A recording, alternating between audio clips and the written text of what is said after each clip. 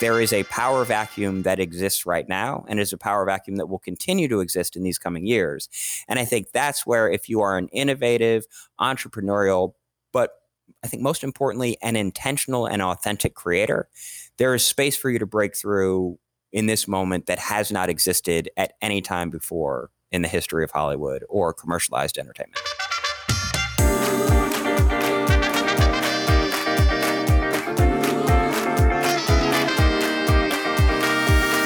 I believe that your personal life and your professional life are inherently linked. And when you do the work on both sides, you can become the most successful version of yourself.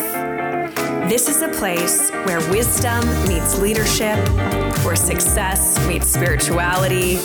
Welcome to Do the Work with Denise Love Hewitt. One of the through lines of this podcast is that we all have patterns in our life that we are destined to repeat until we wise up and react differently. It comes up time and time again, and that can be for different people. That could be in your work life, your love life, your family life. There's a lot of different ways for it to show up. And we talked about this a little bit on Vance's episode last season about how he had a specific pattern in the workplace that was challenging for him. And our duty is to listen when it shows up, and our job is to do things differently. If we continue to do the same thing we've always done, the pattern will continue to show up in the same way. I recently had one of my patterns show up again in my dating life, and I couldn't believe it because I've done a lot of work in this regard, and I thought I was past it. I thought I'd done enough work that it wouldn't show up. And the reality is there's always more work to be done, but the tools I have are way better. And so when it did show up, I was able to navigate the situation in a way that was entirely different than how I had navigated it in the past. And I think once I recognized that, I realized that was the point. It doesn't mean it's not going to show up. It's that we have the ability to show up differently. And so it's also great because it shows us a mirror as to where we are in our work. And so for me to have the ability to react differently, it showed me that I was where I thought I was in my work and where I have farther to go. And I'm grateful for that. I'm grateful for the journey. Life is not happening to us. It is happening for us. And we can co-conspire with the universe to make the life that we want. You choose how you react. Today, I am here with Andrew Coles. Talking with Andrew is like going to church. When we go in, I leave with a lot of, woo, damn, just like a lot of heat, a lot of truth tellings. I'm always very lit up and inspired. We both always like take notes while we talk. He's a very special human who's been a massive expander in my life. He left corporate Hollywood to build The Mission Entertainment, a management company focused on creating more space for more voices. And that has evolved into The Mission Radio and lots more. Andrew is at his core a creative. He's deeply introspective and he's always evolving. And every time we talk, there's always amazing new ahas to share. So I can't wait for you all to hear from his brilliant brain. So Andrew, thank you for being here. Well, thanks for having me, Denise. It's lovely to see you as always. I appreciate the kind words and introduction. It's always an honor where you hear someone who has observed things about you that you don't necessarily clock yourself. So I appreciate your kind reflection. I take it to heart, and I'm really excited to be here with you. Yeah. So I've wanted Andrew. I think Andrew should be just out here speaking all the time because I think he's just such a great thinker and speaker. So one of the things I wanted to do was bring him here as sort of hopefully a birth of that journey for him because I think we need more Andrew in our ears. So I'd love you to tell everyone sort of your backstory of like before you went to Hollywood, how you found your way to Hollywood. I think that was always very interesting to me, and I'd love everyone to hear it. Yeah, for sure. I did not know that Hollywood was a place that actual people worked. I didn't understand how you got into it. I didn't understand that it was a job or a career or a path that I could follow. So I think that's the best and easiest place to start. Is this was not a long childhood dream. This was not something where I saw a lot of examples of people who looked like me, who were operating in Hollywood, who had built careers in Hollywood. I didn't have an understanding. And I think with what I've learned since I've been working in the entertainment industry, that's one of actually the things that's most important to me is I think bringing visibility of like, this is a job that's very doable. Like there are certain barriers to entry, which I am sort of actively trying to combat, in my day to day. But it is possible for anyone to work in this industry. Like this work is difficult, but it is not hard. If that makes sense, it requires, I think in awareness, I think taste, passion, point of view, persistence, a lot of those things which are necessary in any career or any path. But my original childhood dream was to be a civil rights criminal defense attorney. And there's a moment where it's like, well, this feels very different than what you're doing now. But there are actually a lot of similarities that I found over the years. So I wanted to be a civil rights criminal defense attorney. I read To Kill a Mockingbird in seventh grade English class and realized that the American criminal justice system was built in some very specific ways, and that Black Americans, Latin Americans, basically anyone who was not born into certain positions of privilege and access, the criminal justice system was not built for us. It was not meant to advantage us. It was not meant to be lenient for us. And so I think when I learned that early on, I really was excited about inserting myself in a system that had some systemic inequality built into it and working to change that. Again, there's the first parallel with the entertainment industry is I think one of the biggest issues facing the entertainment industry right now, and you'll see a lot of think pieces about it, is this question of, well, who's in these rooms? Who's in positions of power? Who are the gatekeepers? How have those gatekeepers changed, if at all, over the last decade? And what is necessary for us to build a more equitable industry? So again, it's for me, I think I entered into the industry not knowing, and how it really happened was there was a mentor of mine who, after my dreams of going to law school disappeared, I realized it would be a lot of reading old Supreme Court precedents and studying a lot of case law, and it was not the most exciting thing for me. The paperwork was I was like, there's no way, because I thought about it too, but I was like, the paperwork alone, not my path. And then I think to do all of that studying and all of that work and to be confined within a very regulated system, of a very regulated legal system. Whereas, like, we have to talk about precedents, we have to talk about case law. When we make these arguments, they have to be based upon what's come before, and maybe we'll be able to change things. But I think I was daunted by the prospect of entering into such a weighty and calcified system. And so a mentor of mine at that point he said, well, have you ever thought about working in entertainment? And I was like, no, I didn't. What does that mean? What jobs are there? Like, I know there's actors, I know there's directors, I know there's people that run studios. And he said, okay, well, I have a former student who's a writer. Let me connect you to him. Let's see if we can get you an internship. And I think that was really my first lesson in how Hollywood works. It is about access and opportunity. Like, I had a mentor who had a former student who was a working screenwriter in Hollywood. He connected me to that former student of his. That former student of his connected me to his manager and said, hey, I know this kid. Do you guys have an internship for him? That's how I got my first internship. It was through favors. It was through connections. And that was really how my Hollywood career kicked off, is that I went to school on the East Coast, so I had not spent much time in LA. I didn't know much about it at all. I didn't know anything about the industry other than the fact that I loved watching movies and TV shows. And so I came out to LA the summer after my sophomore year and started interning at this small management company, which was called Madhouse Entertainment. And they had me in a small windowless office, reading scripts and writing coverage.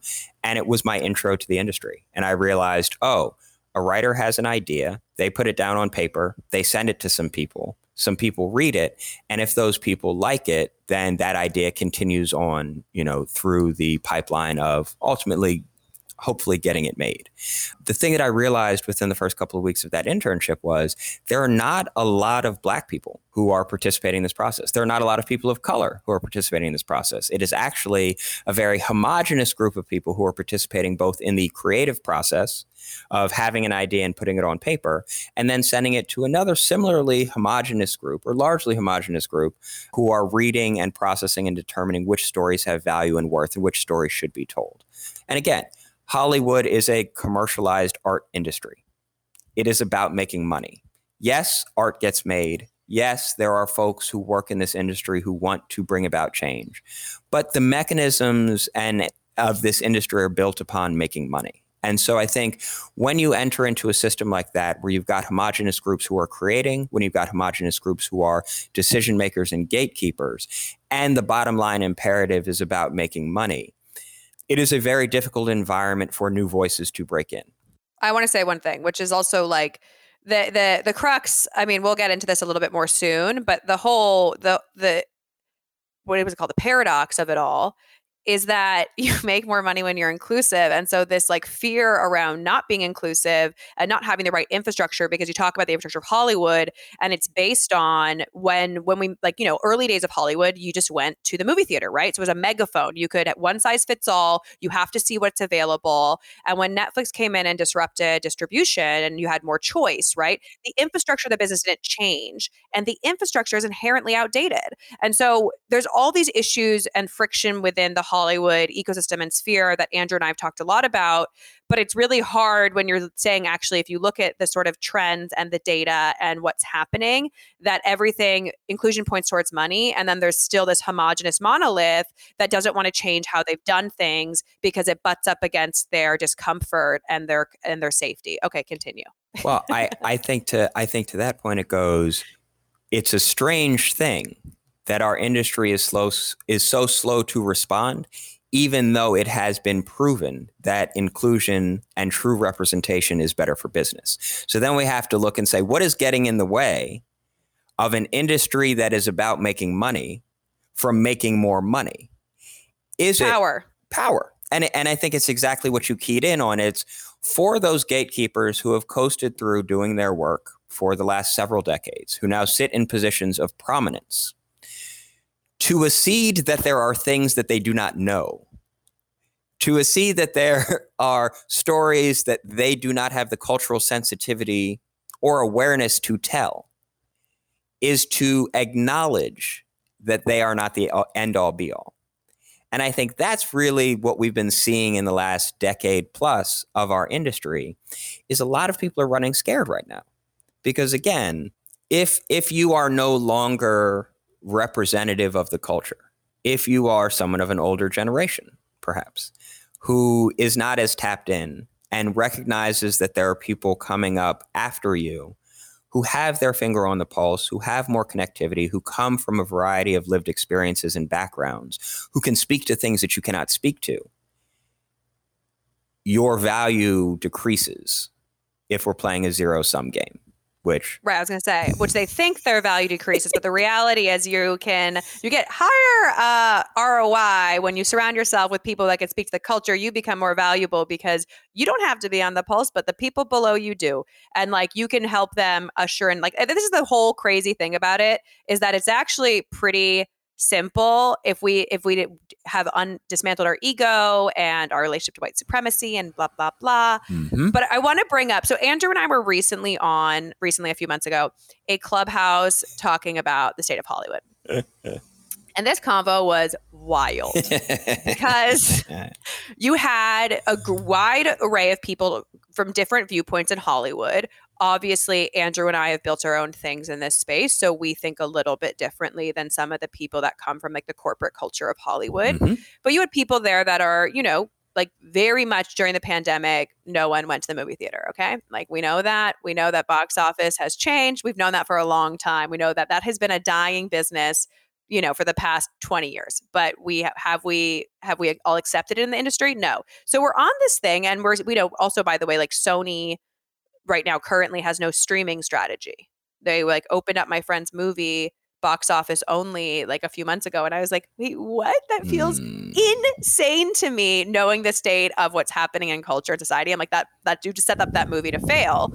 And so, but this is what I'm talking about. So in this conversation is about 3 people that are like, box office is coming back. It's all about the box office. Everyone, and like, there's another guy on the chat who's like, my son has no desire to go to the movie theater. Like that is, and because like for their own personal nostalgia, they love a movie theater and that's how you should see a film and blah, blah, blah. And I enjoy a film experience too, a movie experience. Mm-hmm. But the reality is the culture is not necessarily in sync with that. Mm-hmm. And so what, you're just going to like decide that that's the way it's done because you and a group of people in a Hollywood boardroom think that's a thing. And then Andrew comes out and he drops the mic and Andrew goes, I am not in the saving business, and Hollywood is a saving business. And talk about going to church. I'm here being like, yes, this is how I feel, because how many years have you and I been yelling on deaf ears about things that need to happen? Mm-hmm. And the internal market of Hollywood just isn't ready. Like they're still not ready to admit the deep truth. The deep truth is that the movie theaters, you're never going to go back to the booming age of the movie theater. So you got to let that go. And we got to figure out better data and better ways to pivot to recoup more money. Yep. And like, we can cling on to a dying business. We can still, like I always say, I'm like, it's like the Titanic, and it's like, I'm handing you the raft. I'm like, there's an iceberg. They're like, there's not an iceberg. There's not an iceberg. I'm like, get on the raft. They're like, we don't want the raft. There's no iceberg. And then you're like, okay, well then I can't help you. If you want to like go head first in the iceberg, you want to pretend you don't see it. Blessings. It's really, and I think it's a lot of to that point, it's a lot of the labor, intellectual, emotional, spiritual, that we're asked to carry, is to come up with solutions for an industry. And we'll just talk about the entertainment industry right now, because I actually don't have the energy to talk about the world at large. But there's, it's this burden of just like, well, tell us how to fix this. And then I tell you, and you don't want to do it. Right. And it's in that, it's and again, we've talked about this for many years, is this idea of, if this industry does not display a willingness to shift, why would we continue to try to help them save themselves? Because I think, to your point about theaters, is absolutely correct. And it's a scary thing to face, right? Because this is a very destabilizing thing. Like, theaters have existed as they have for the last century in our country. Like, we have built up a lot of faith in them. They mean a lot of things. But if pre-pandemic, the average American was going to 4 to 5 movies in a theater per year, that's not a growth strategy. Like, we cannot survive as an industry just trying to recapture those 4 to 5 movies a year. Like, that's not going to do it. And it's not in the best interest of commerce, and it's not in the best interest of arts. And so I think, again, like, you and I are speaking in an audio format right now. When we think about the explosion in audio storytelling in this moment, when we think about what listenership looks like, when we think about the number of average Americans that are listening to at least one podcast monthly, like, there's something very interesting in how storytelling is shifting and how these mediums are shifting. And I think this idea of just trying to patch up the holes on a sinking ship versus saying, like, well, what happens if we just get enough of us out on rafts and we start figuring out, how do we lash our rafts together? And then how do we start building a new type of craft? Because where the world is going is not where it's been. We cannot just look to what has happened as a path to try to feel secure about where the future is going. So, I think I've reached this point, again, of not saving anymore, for a number of reasons. But I think in that, it's like, I became a manager. I started the Mission Entertainment because I really wanted to be a part of widening out the pipeline and creating more access and opportunities for storytellers who have been historically underrepresented and undervalued. And what I have seen, in the last dozen years of doing that work, is a lot of change. Because again, when I started the Mission Entertainment, there was no Black Panther. There was no Get Out. There was no Macro. Issa Rae was just building her empire. It's like, and so in that, it's like, there has been such immense change in these last years, but it is not enough. It is not fast enough.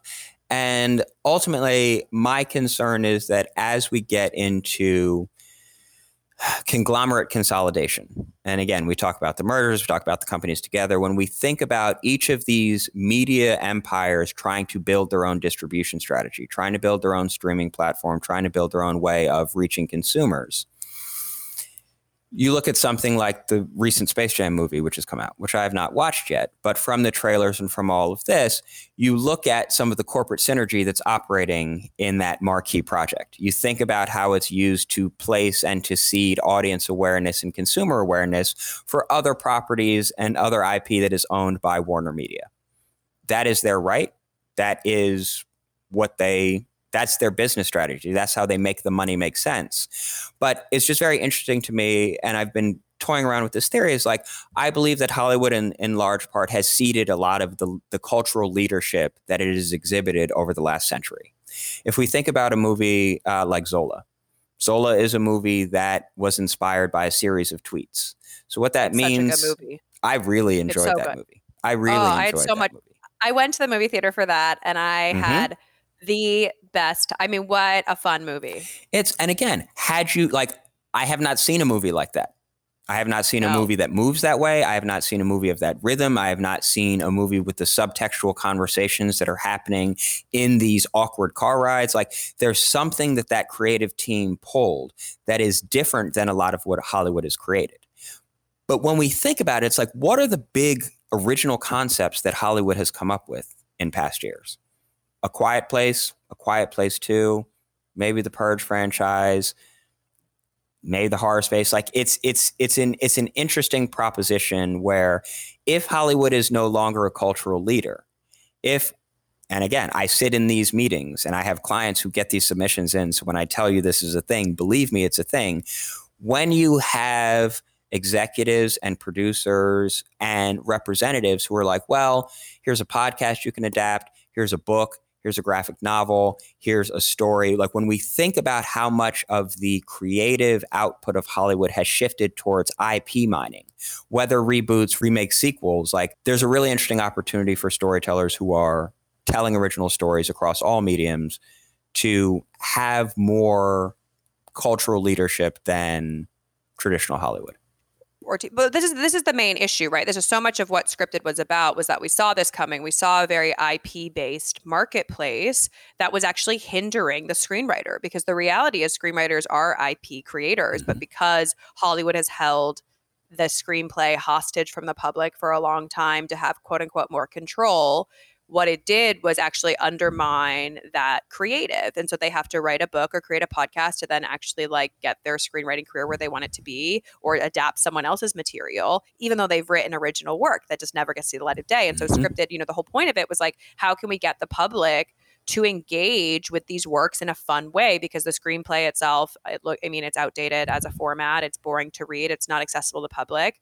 And this goes back to the core infrastructure, which is that we don't have to create an IP-based market. We don't have to have the presumption of built-in audience base if we actually have better infrastructure and better data. The problem is we have bypass. It's like a really, really, really great bypass of like, we're just going to like, now that we're in a distribution market and we need all this, so much content, it's like the short-term strategy always, the lazy path, versus saying like, okay, let's actually go back to the rooting of this industry and say, we built the infrastructure for that megaphone environment, for that one-size-fits-all environment. How can we reassess our core infrastructure to future-proof the business, to make sure that we can still be cultural leaders, not be reactive, not be like, franchise fatigue. And that is really my issue with so much of, we can take it out larger to just the culture of the US and the world and this short-term thinking strategy, instead of taking a step back to future-proof. And future-proof takes more time, but it's also called future-proofing for a reason. And I think this has been like the major tension point for me, because the thing that always drives me crazy is that like best-selling books, if you're not like an anomaly, sell between 10 to 50,000 copies on any given week. And we are like, Hollywood loves to option a best-selling book. And you're like, that actually has very little relevance culturally than if you were to like, give that book out in a different way, or give that screenplay out in a different way. And because Hollywood is also elitist, right? We do this thing where we don't value like virality on social media. We don't value technology. And so therefore, when you have different things that like go viral, if it's on a platform that we deem less than, right? Like, because Hollywood loves to like look at short form or any of these things as less than, then the problem is that doesn't translate. And so you have all these things actually with huge audience bases that, because we've decided it's not like, avant-garde or on Vogue, we're not going to give that data the time of day, even though that data can be life-changing if we were to, actually implement it correctly in the core business of Hollywood. And I think that goes to the piece of just like, well, what does the future of the core business of Hollywood look like? And I think that's, I remember a point, it was probably about 10 years ago, maybe a little longer. But I remember there was a point where when we talk about Q scores, so celebrity ratings, there was a point in which the Q scores of YouTube stars and influencers eclipsed that of what I think we can now say is the last generation of bona fide global superstars in the way that we grew up with them and knew them. When it gets to a point where there are YouTube stars who have more cultural influence, and in the metrics that are measured, they have more influence than someone like Will Smith, what position does that then place Will Smith in? And if you look at Will Smith's career over the last decade, and again, full disclosure, I used to work for their production company, so I have some insider knowledge in this. But I think it's really interesting. It's like, think about Will Smith's social media engagement over the last 18 to 24 months.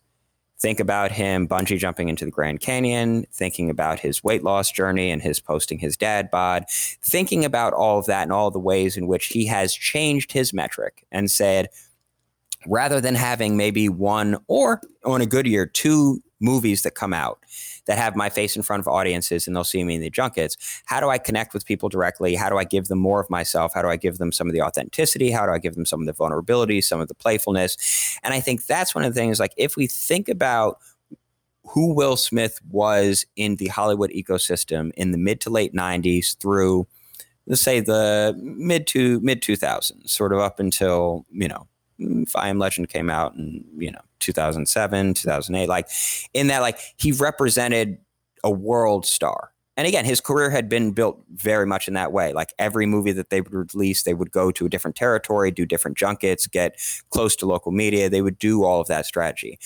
I'm very intrigued to see what it looks like in 5 years. Again, we're having the conversation about TikTok stars and how many views they're getting and how big their followings are. If we think about all of these ways of how do we measure cultural currency, I think what's exciting is, if you are a creator, there's never been a better time to create.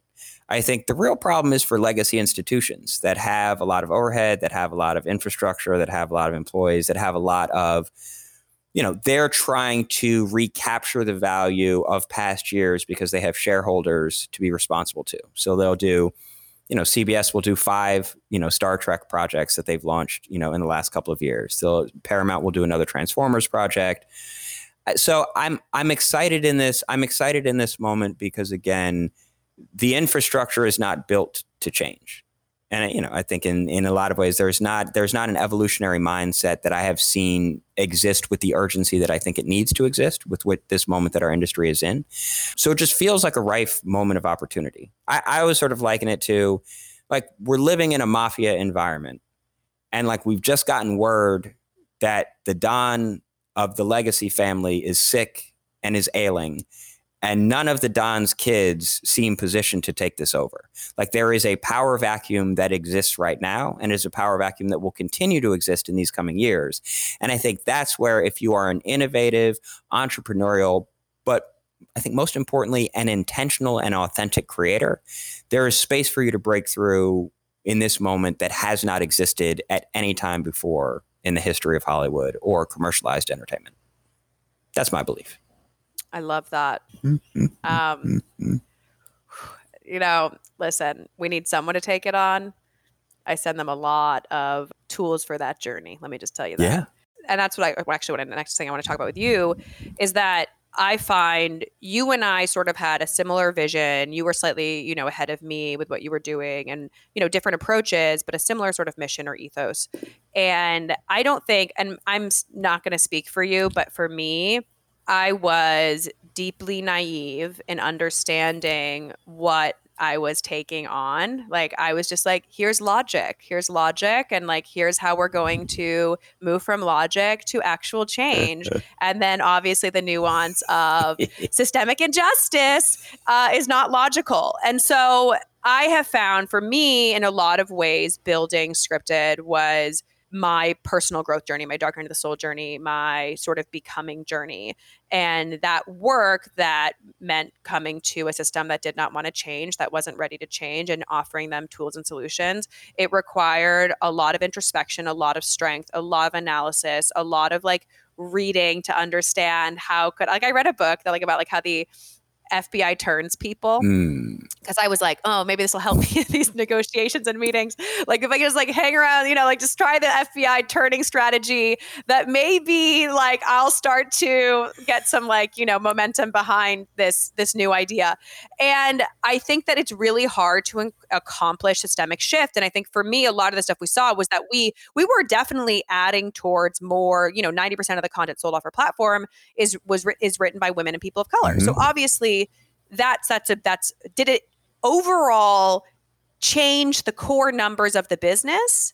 No, right? And that was always my goal, was, like, change the numbers, because I'm a very, like, macro scale type thinker. And so we were making change, but not the change I wanted. And I guess what I want to know from you is, like, in your process of building this, like, how did you navigate this? What are the tools that you use? Because it is really, really hard to do this. And it was something that I really underestimated to my best interest. I mean, it's made me a much better person. Had I known, actually, I think the journey, I don't know if I would have taken it. So I would love to know sort of what you've implemented and sort of what has been helpful to you as you continue to sort of like navigate this space.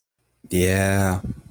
Excellent question. Well, I think the FBI turning technique is hilarious. You are you, so that's consistent.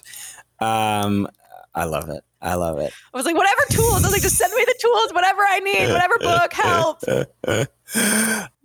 I agree with you.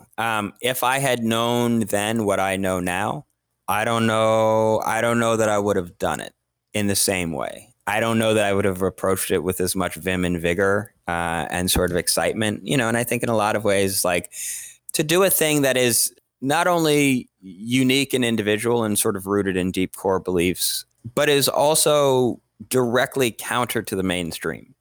Like it is an exercise of swimming upstream to create possibilities for those who have been intentionally left out. And I think that in some ways is the trick of the thing, where I went into it believing it's like, oh, people just don't know. People just don't know. And if we were to educate them more and if they were to see, they would understand why tapping into a relatively underutilized talent base who is bringing cultural traditions and points of view and stories and family legacies that have not been seen and have not been, to talk the talk of our industry, have not yet been monetized.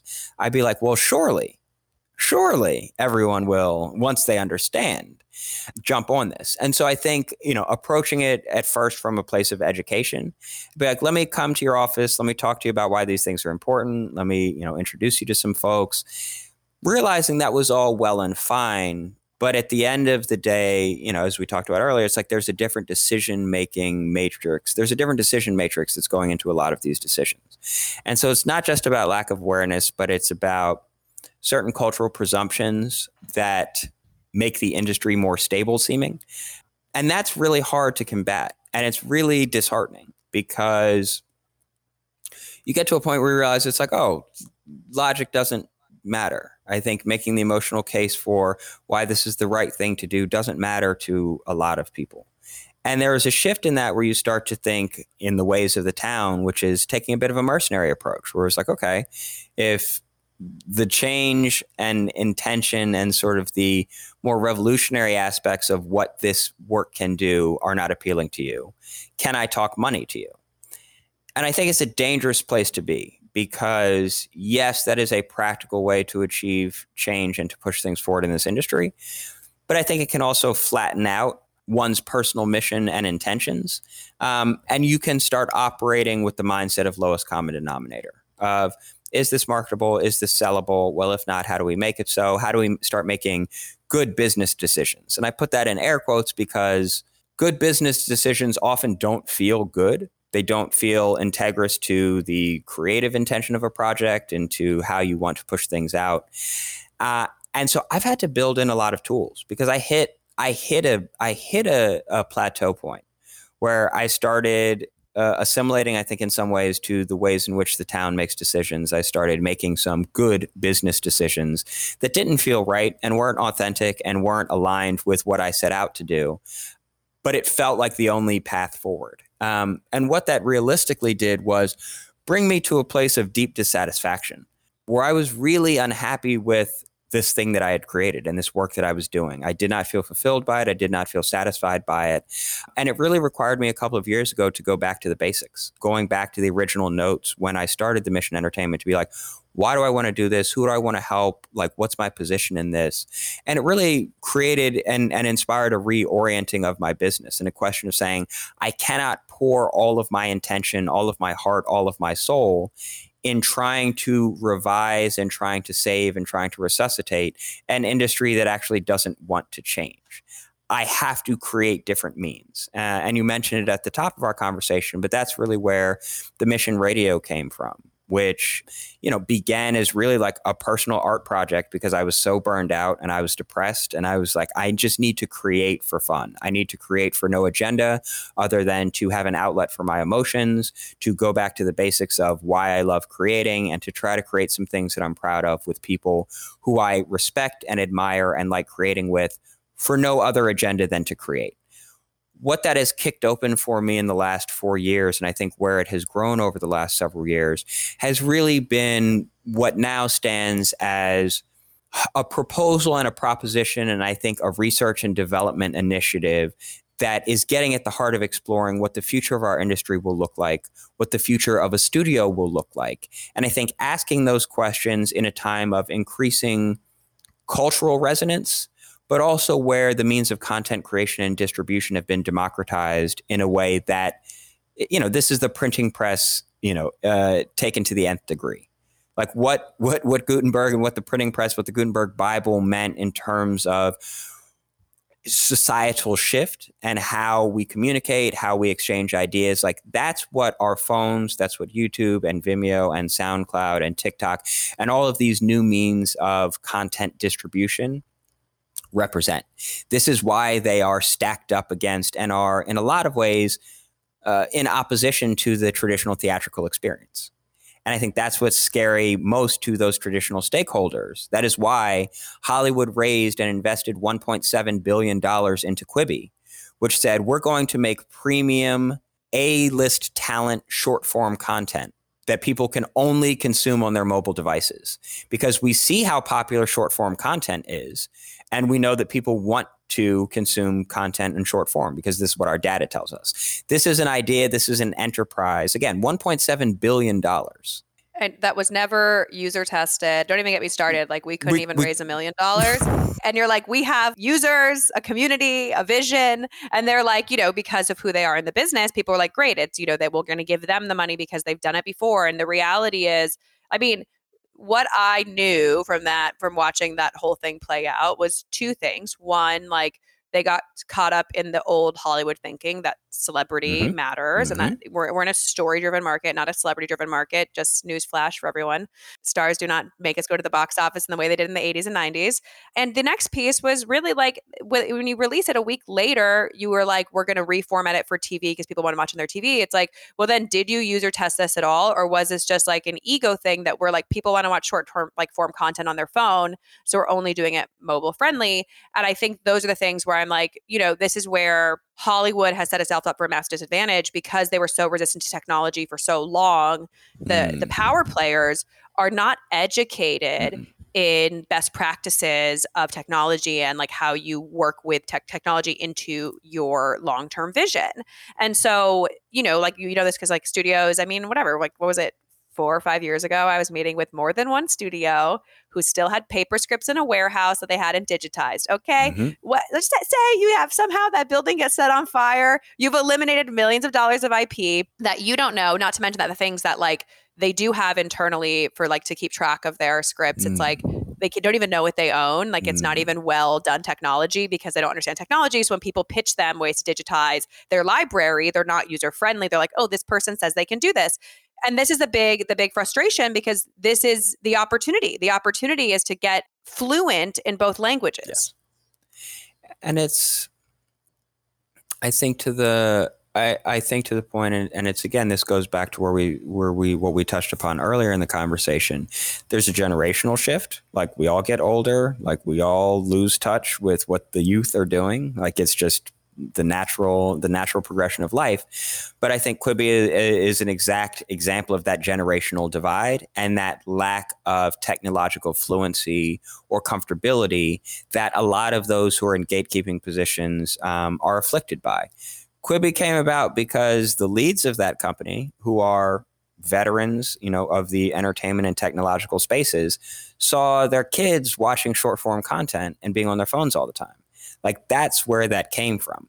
I don't know if those conversations were like, hey, child of mine who's glued to your phone, why do you love this short form content? Who are some of your favorite creators and why do they speak to you? Is it the fact that you're seeing someone who reminds you of you in their own bedroom, which makes you feel aspirational about the things that you could create? And like I think a lot of that wasn't in the conversation. But again, you have and we can call her a certified media mogul in Reese Witherspoon, who just sold her company for a whole bunch of money.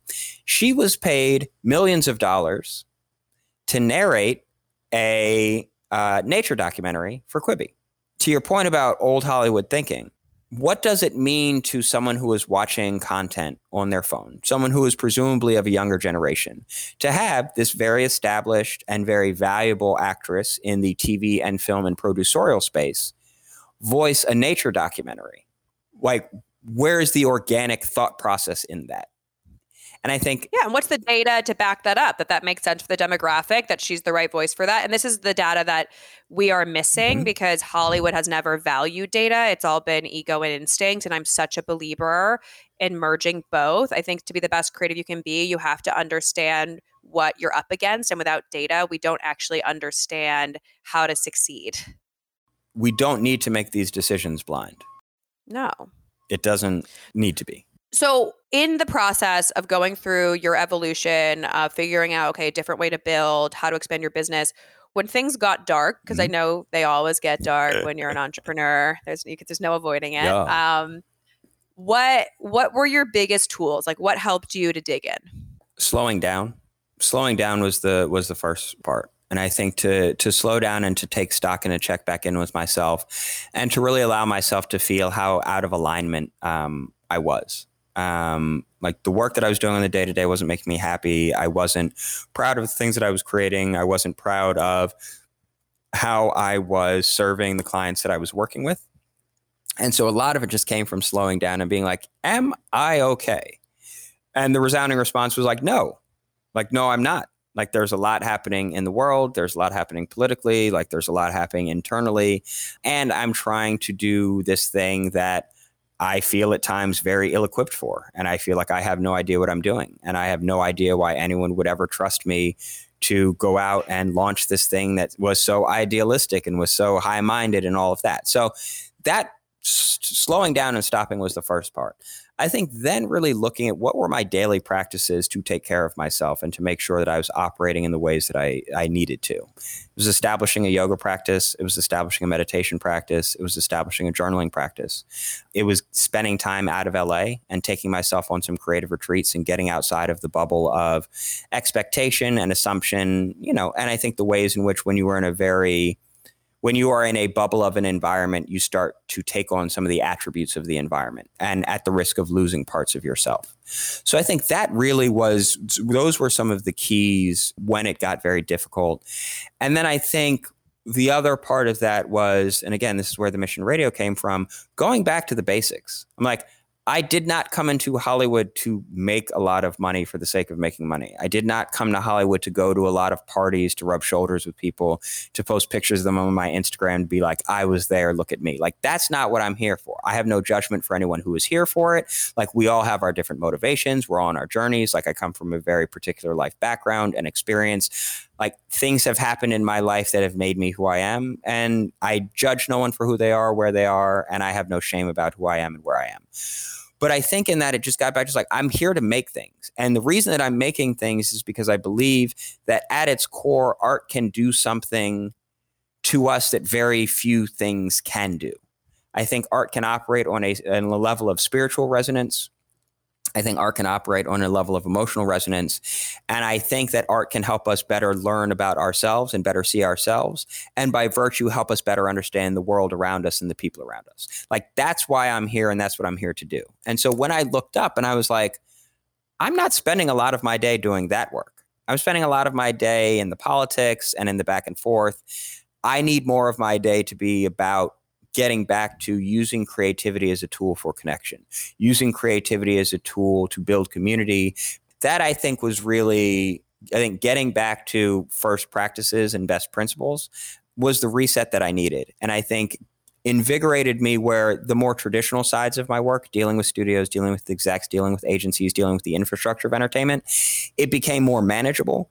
Because I was able to protect certain core parts of myself and said, like, yeah, I have to show up and I have to do these things. I have to be on these calls. I have to handle these things on behalf of my projects and my clients' projects. But also I have this creative harbor over here.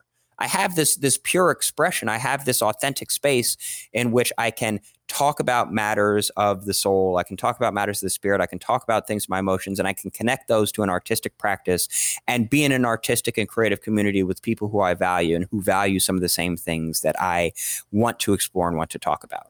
And I think we all have to figure out that duality where if you are a mission-driven person, like if you are someone who is an entrepreneur, it is very easy to become your thing.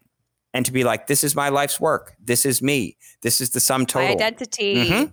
And the reality is like what we do is probably not the last thing we're going to do. So that being your identity. And there's people even by the way, like I've seen a lot of people recently that are in corporate America that this big job at this tech company is their identity. And when they lose that job, they've lost themselves and they're going through a lot of reawakening and figuring out who they are separate from work.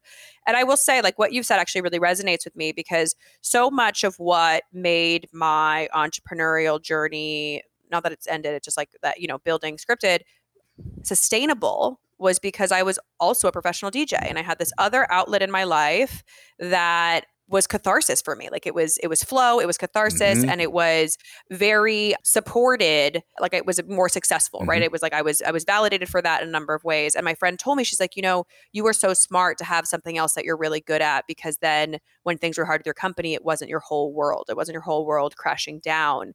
And I think that's really true. This element of play or having hobbies or having things that nurture your spirit, which is the most important part, allow you then to have like better energy to put into the mission. Because for me, what I've realized over time is that whether it's my podcast or Scripted or anything I do, really my mission here is to create more space for people to tell their stories. And this is another variation of Scripted, the podcast, right? Like I do the same thing. It's just a place for people to share their stories.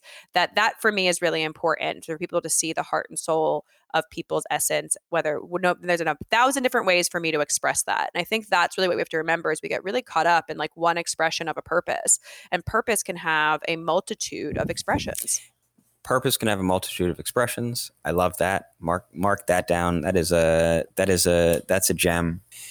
And it's in some ways, it's like the expression of your purpose is just an expression.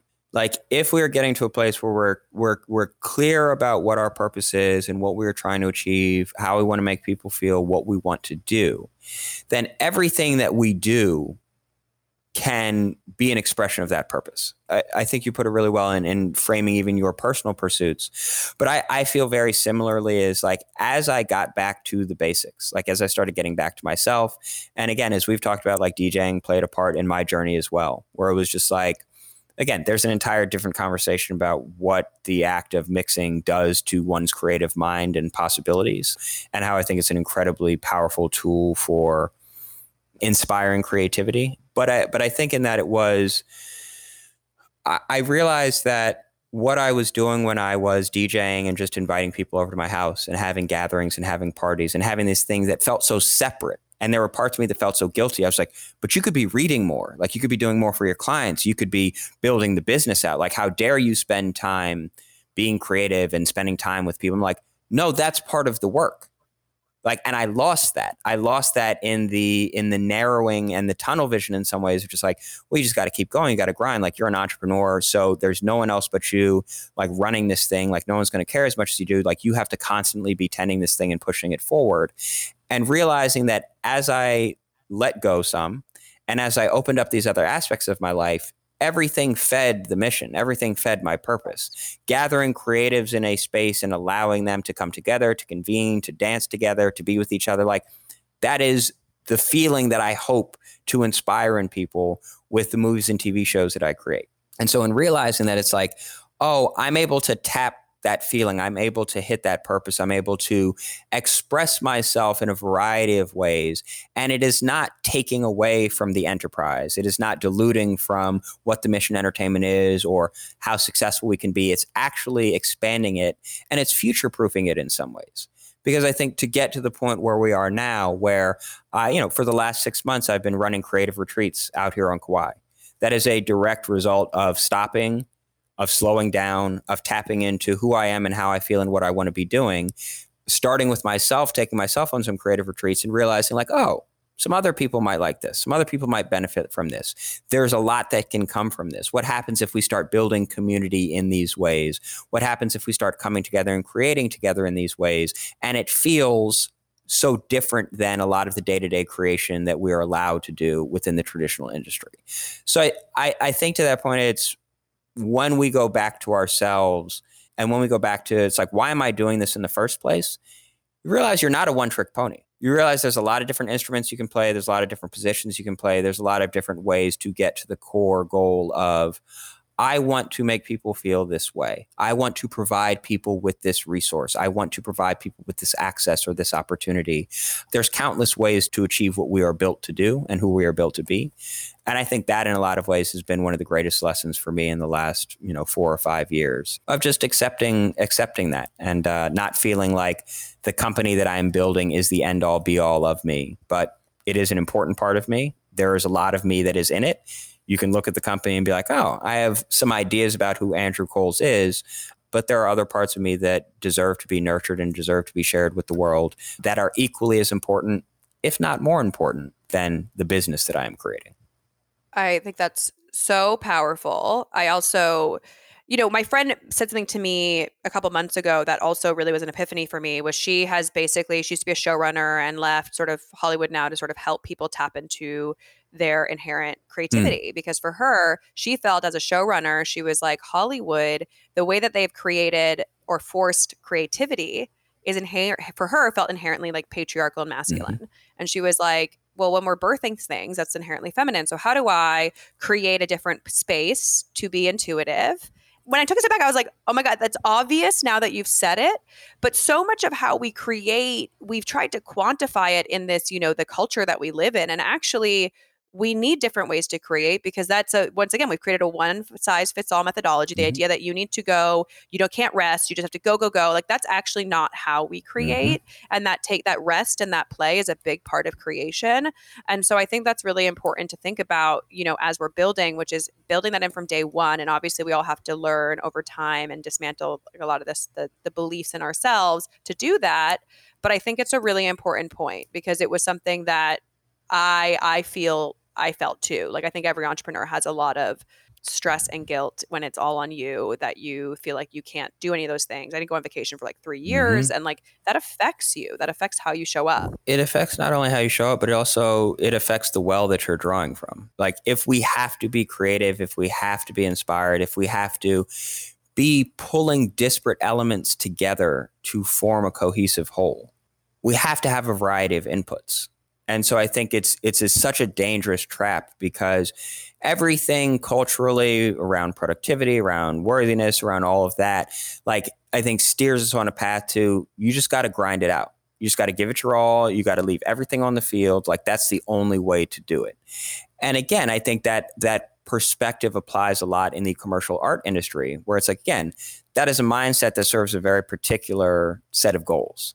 Like, that is a mindset that serves a capitalist infrastructure. When there is not rest, when there is not rejuvenation, when there's not time down, it's like, that is not in the best interest of the art. That is not in the best interest of the artist. It is not in the best interest of the innovation, nor is it in the best interest of the innovator. And so I think that's the piece that we have to, I think, allow ourselves the space, is like, when you take that vacation, when you watch that thing for pleasure, when you read that book for fun, when you peruse the news or pick up that magazine that you don't feel like you should be reading because how is it related to your day job? That's where you're going to get the idea that's going to allow you to be revolutionary. That's how you're going to get the idea of like, oh, I was really reading something really interesting about Y Combinator, and that could be a really interesting model for us to look at development and how we bring artists together and how we put energy behind ideas that are good but need mentorship and peer support and some structure around them. So it's again, I think, as someone who's fallen into the trap, mirroring for you, it's like, we have to stay open, we have to stay nimble, we have to stay receptive, and we can't get bogged down and just so stuck in whatever the immediate task that we are doing or trying to build or trying to achieve, because it feels very urgent, but we're actually setting ourselves off from our sources of inspiration and innovation. To your point, and to what your friend said about like the creative process and how we think about that, I was thinking about this idea, and allow me this tangent, but I'm a man of faith. I believe in God. I grew up in a religious context, and I've been looking at a lot of the religious contexts that I grew up in and was conditioned in. I have a really big issue with the presumption of God's gender identity in the Christian Bible. It's, and I say it in this point where it's, if we think about, again, to your point, it's like, what is it to create life? Like among our species, like who can actually create and carry life and bring it into the world? Like, yes, it requires two to tango. There are composite parts in there, but I think we have to think about reassessing our approach to creativity and artistry through the lens of the feminine, because there is an energy that is sorely lacking and missing in our creative process. And it is one where there is a lot of value that is being left on the table. And again, if the point of art is to conquest and to make money and to become powerful and become famous, there's a certain way that you're going to create those projects. If part of the intention of art is to connect and to bring people together and to nurture them and to give them a soft space into which to feel their feelings, that needs to be a part of the creative process. And so we have to find and bring more balance into how we create if the things that we create are going to have the intended impact. Having worked at some place where there are a lot of unsustainable artistic practices, it affects the quality of what's created and it affects the product. And like in the same way, like we pay a premium for organic food. We pay a premium for free range chicken. We pay a premium for things that are raised sustainably and harvested sustainably. We need to start bringing those same practices to the commercial art industry at large, but also just our artistic practice. Like how you feel when you make a thing is going to be felt by someone who receives it. And I think don't get yourself so caught up in the process and in, well, it'll all be worth it at the end because they'll see the final product and it doesn't matter if I've treated people horribly in this or if I've gone astray from my original creative intention or whatever it is. Like that will be felt. And people may not know what it is. But again, why are there TikTok stars that have millions of viewers? Because they're doing something that taps into a core emotional response. And that is so much of what is missing from the commercialized art industry, and particularly from Hollywood right now, is with all of the algorithms, with all of the rebooting, with all of the IP mining, I think there is lost a focus and an emphasis on how are the things that we are making, how do they make people feel? What are people taking from this process? And so, again, it just feels an exciting time to continue to ask these questions and to reevaluate and to revise the ways in which we approach our creative practices, our entrepreneurial practices, and our practices of innovation, because our world is in desperate need of new solutions, like now more than ever. More than ever. This, obviously, Andrew and I could talk for another 8 hours, but we have to get to our rapid fire questions because we just, I mean, this, like, I have so many, like, I'm like buzzing, which is like, I knew this would happen when I talked to you. So I hope you guys are too. I know this was a little bit more of an insider Hollywood conversation, but I hope it shed some light on some of the challenges and why, as a viewer, you might be really frustrated with what you're watching. So we're going to jump into the rapid fire. Just intuition, let it guide you. Don't think about it, just answer. What would you tell your 20-year-old self? Do not be ashamed. Shame is not helping you in any way. It is weighing you down. It is turning you against yourself. It is causing you to doubt yourself. And you are actively hurting yourself every time that you are ashamed and every time that you let shame operate as a principle and affect your decision-making. I love Kill that. shame. That is good. That's a great one. What is the last book you read? Okay, fun fact. I read probably close to 30 or 35 books at a time. So really. Give me one. Give me one that stands out. I would say Your True Home by Thich Nhat Hanh. Thich Nhat Hanh is a Vietnamese Buddhist monk. He was nominated for the Nobel Peace Prize by Martin Luther King Jr. in 1968. He has been one of the most influential thinkers and teachers that I've encountered in the last few years. And Your True Home is a collection of basically daily devotions. So there's 365 of them. And so each day I just read a little different passage, and it's a teaching about mindfulness, about how do we, get past anxiety? How do we sort of solve conflict in our interpersonal relationships? But I've read other books of his, but it's one where I've sort of just been reading a daily devotional. And I'm sort of on my second go through. So Your True Home by Thich Nhat Hanh, high recommend a nice daily dose of mindfulness. And he's such a beautiful teacher that there are I have found that nearly every day when I read his writing, there is a concept or there is an idea that really sticks with me and resonates and is always timely. So that would be my recommendation. Great. What are you struggling with right now? I'm struggling with right now how to talk about all the things that I want to do in a way that is digestible to other people.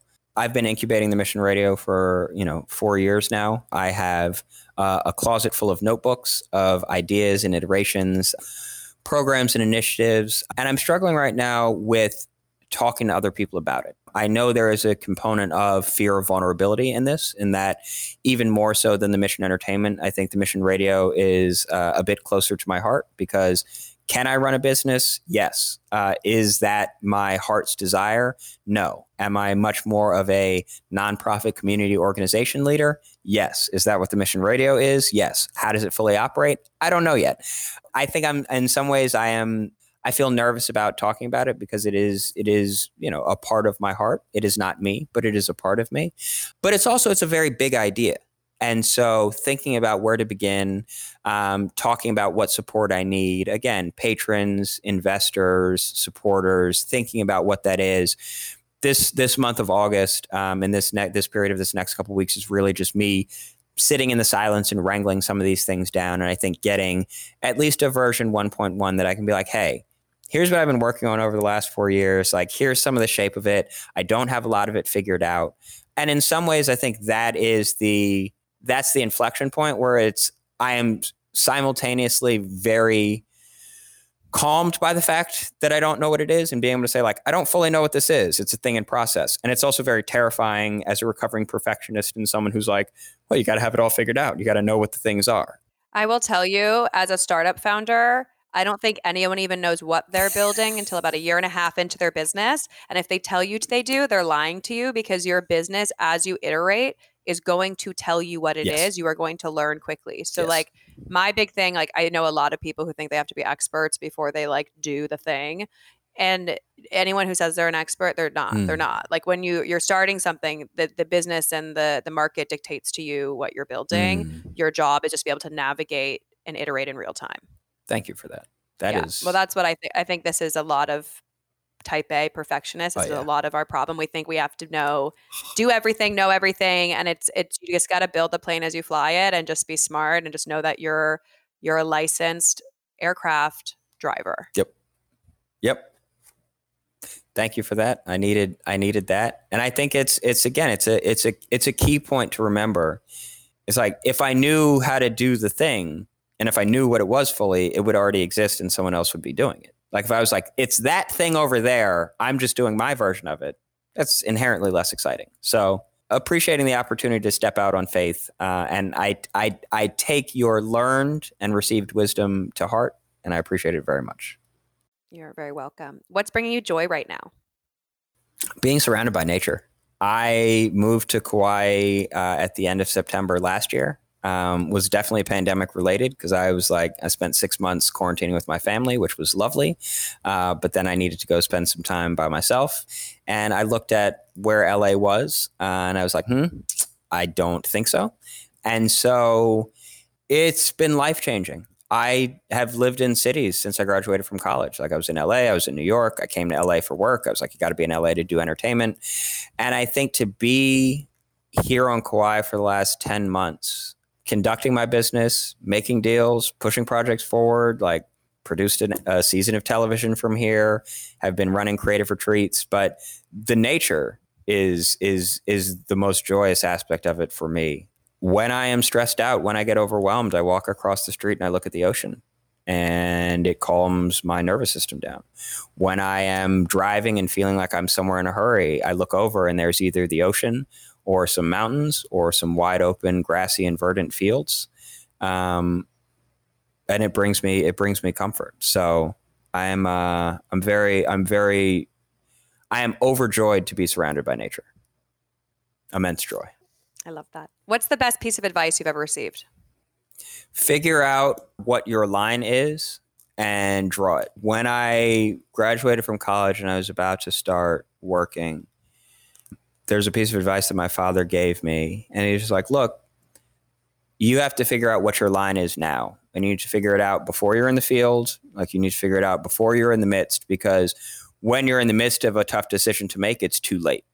But you have to figure out what the line that you're going to draw that you won't cross. And I think it's an ethical line. It's a moral line. It's a question of who do I want to be in whatever space that I'm operating in. And he's like, hold fast to that line, because if you erase that line in the sand and you redraw it, that will not be the last time that you erase it and redraw it.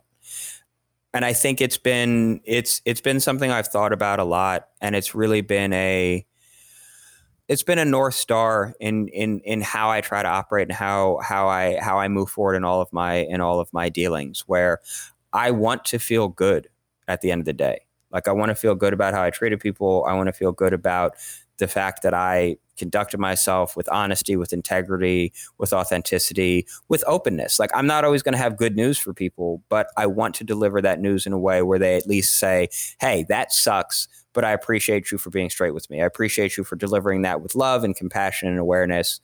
And so, yeah, just figure out what your line is and draw that line and hold the line, because the entertainment industry will ask a lot of you, but any industry, any circumstance in which there is money or power or things, worldly rewards to reap, there will be people who are trying to get you to abandon the position that you hold, and it is never worth it.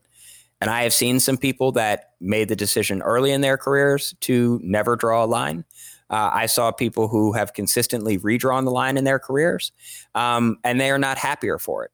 Sure, they are more successful, I think, in the ways of the world. We say material wealth is not success on this podcast. It's all about the integration of personal and professional output. So, I mean, yes, we can talk about those people. I know them too, who have abandoned all their morals and ethics to get to a certain financial sitting in their life. But I know, knowing them, none of those people are happy. No. And so we talk about my whole thing is like, we need to redefine leadership to be holistic, because money does not equate to happiness. And we have a bad emphasis on that in this culture. Absolutely. So I'm going to sum up some of the wisdom we've heard today. A few things for people to take with them. As Andrew said, there is never a better time to be a creator. And we're in a really exciting time in Hollywood where, his mafia reference, that there's a power void, that there's a lot of space to break through. I think that's really important for people to think about that are interested in this industry. I loved this one. Good business decisions don't always feel good. I think that is such an important thing to think about if we want to live a life of being in alignment and integrity. The other thing you said was don't be afraid to slow down and go back to the basics. For Andrew, that's been yoga, meditation, nature, and journaling. But I think that's a really good thing. Let's get back to why we started the thing is always a great thing to think about. Art can do things to us that very few things can do. And I agree with that. Art can help us better see ourselves and the world around us and reflect it back to us. And then kill shame. That one is awesome. Awesome. Kill your shame and figure out where your line is and draw it. I mean, I cannot thank you enough for giving us, there's more that I could talk about of the wisdom that you shared today, but this was a lot and very special. And I'm so grateful that you were able to take the time today. Well, Dee, thank you. Thank you for the invite. I deeply respect and admire you in getting to know you over these last several years. You are someone who has helped me expand what I understand to be possible, and that I can truly be myself in doing this work. So I appreciate you for being a presence in my life. Thank you for holding this space. Thank you for inviting me. This, as expected, was a true joy and a pleasure.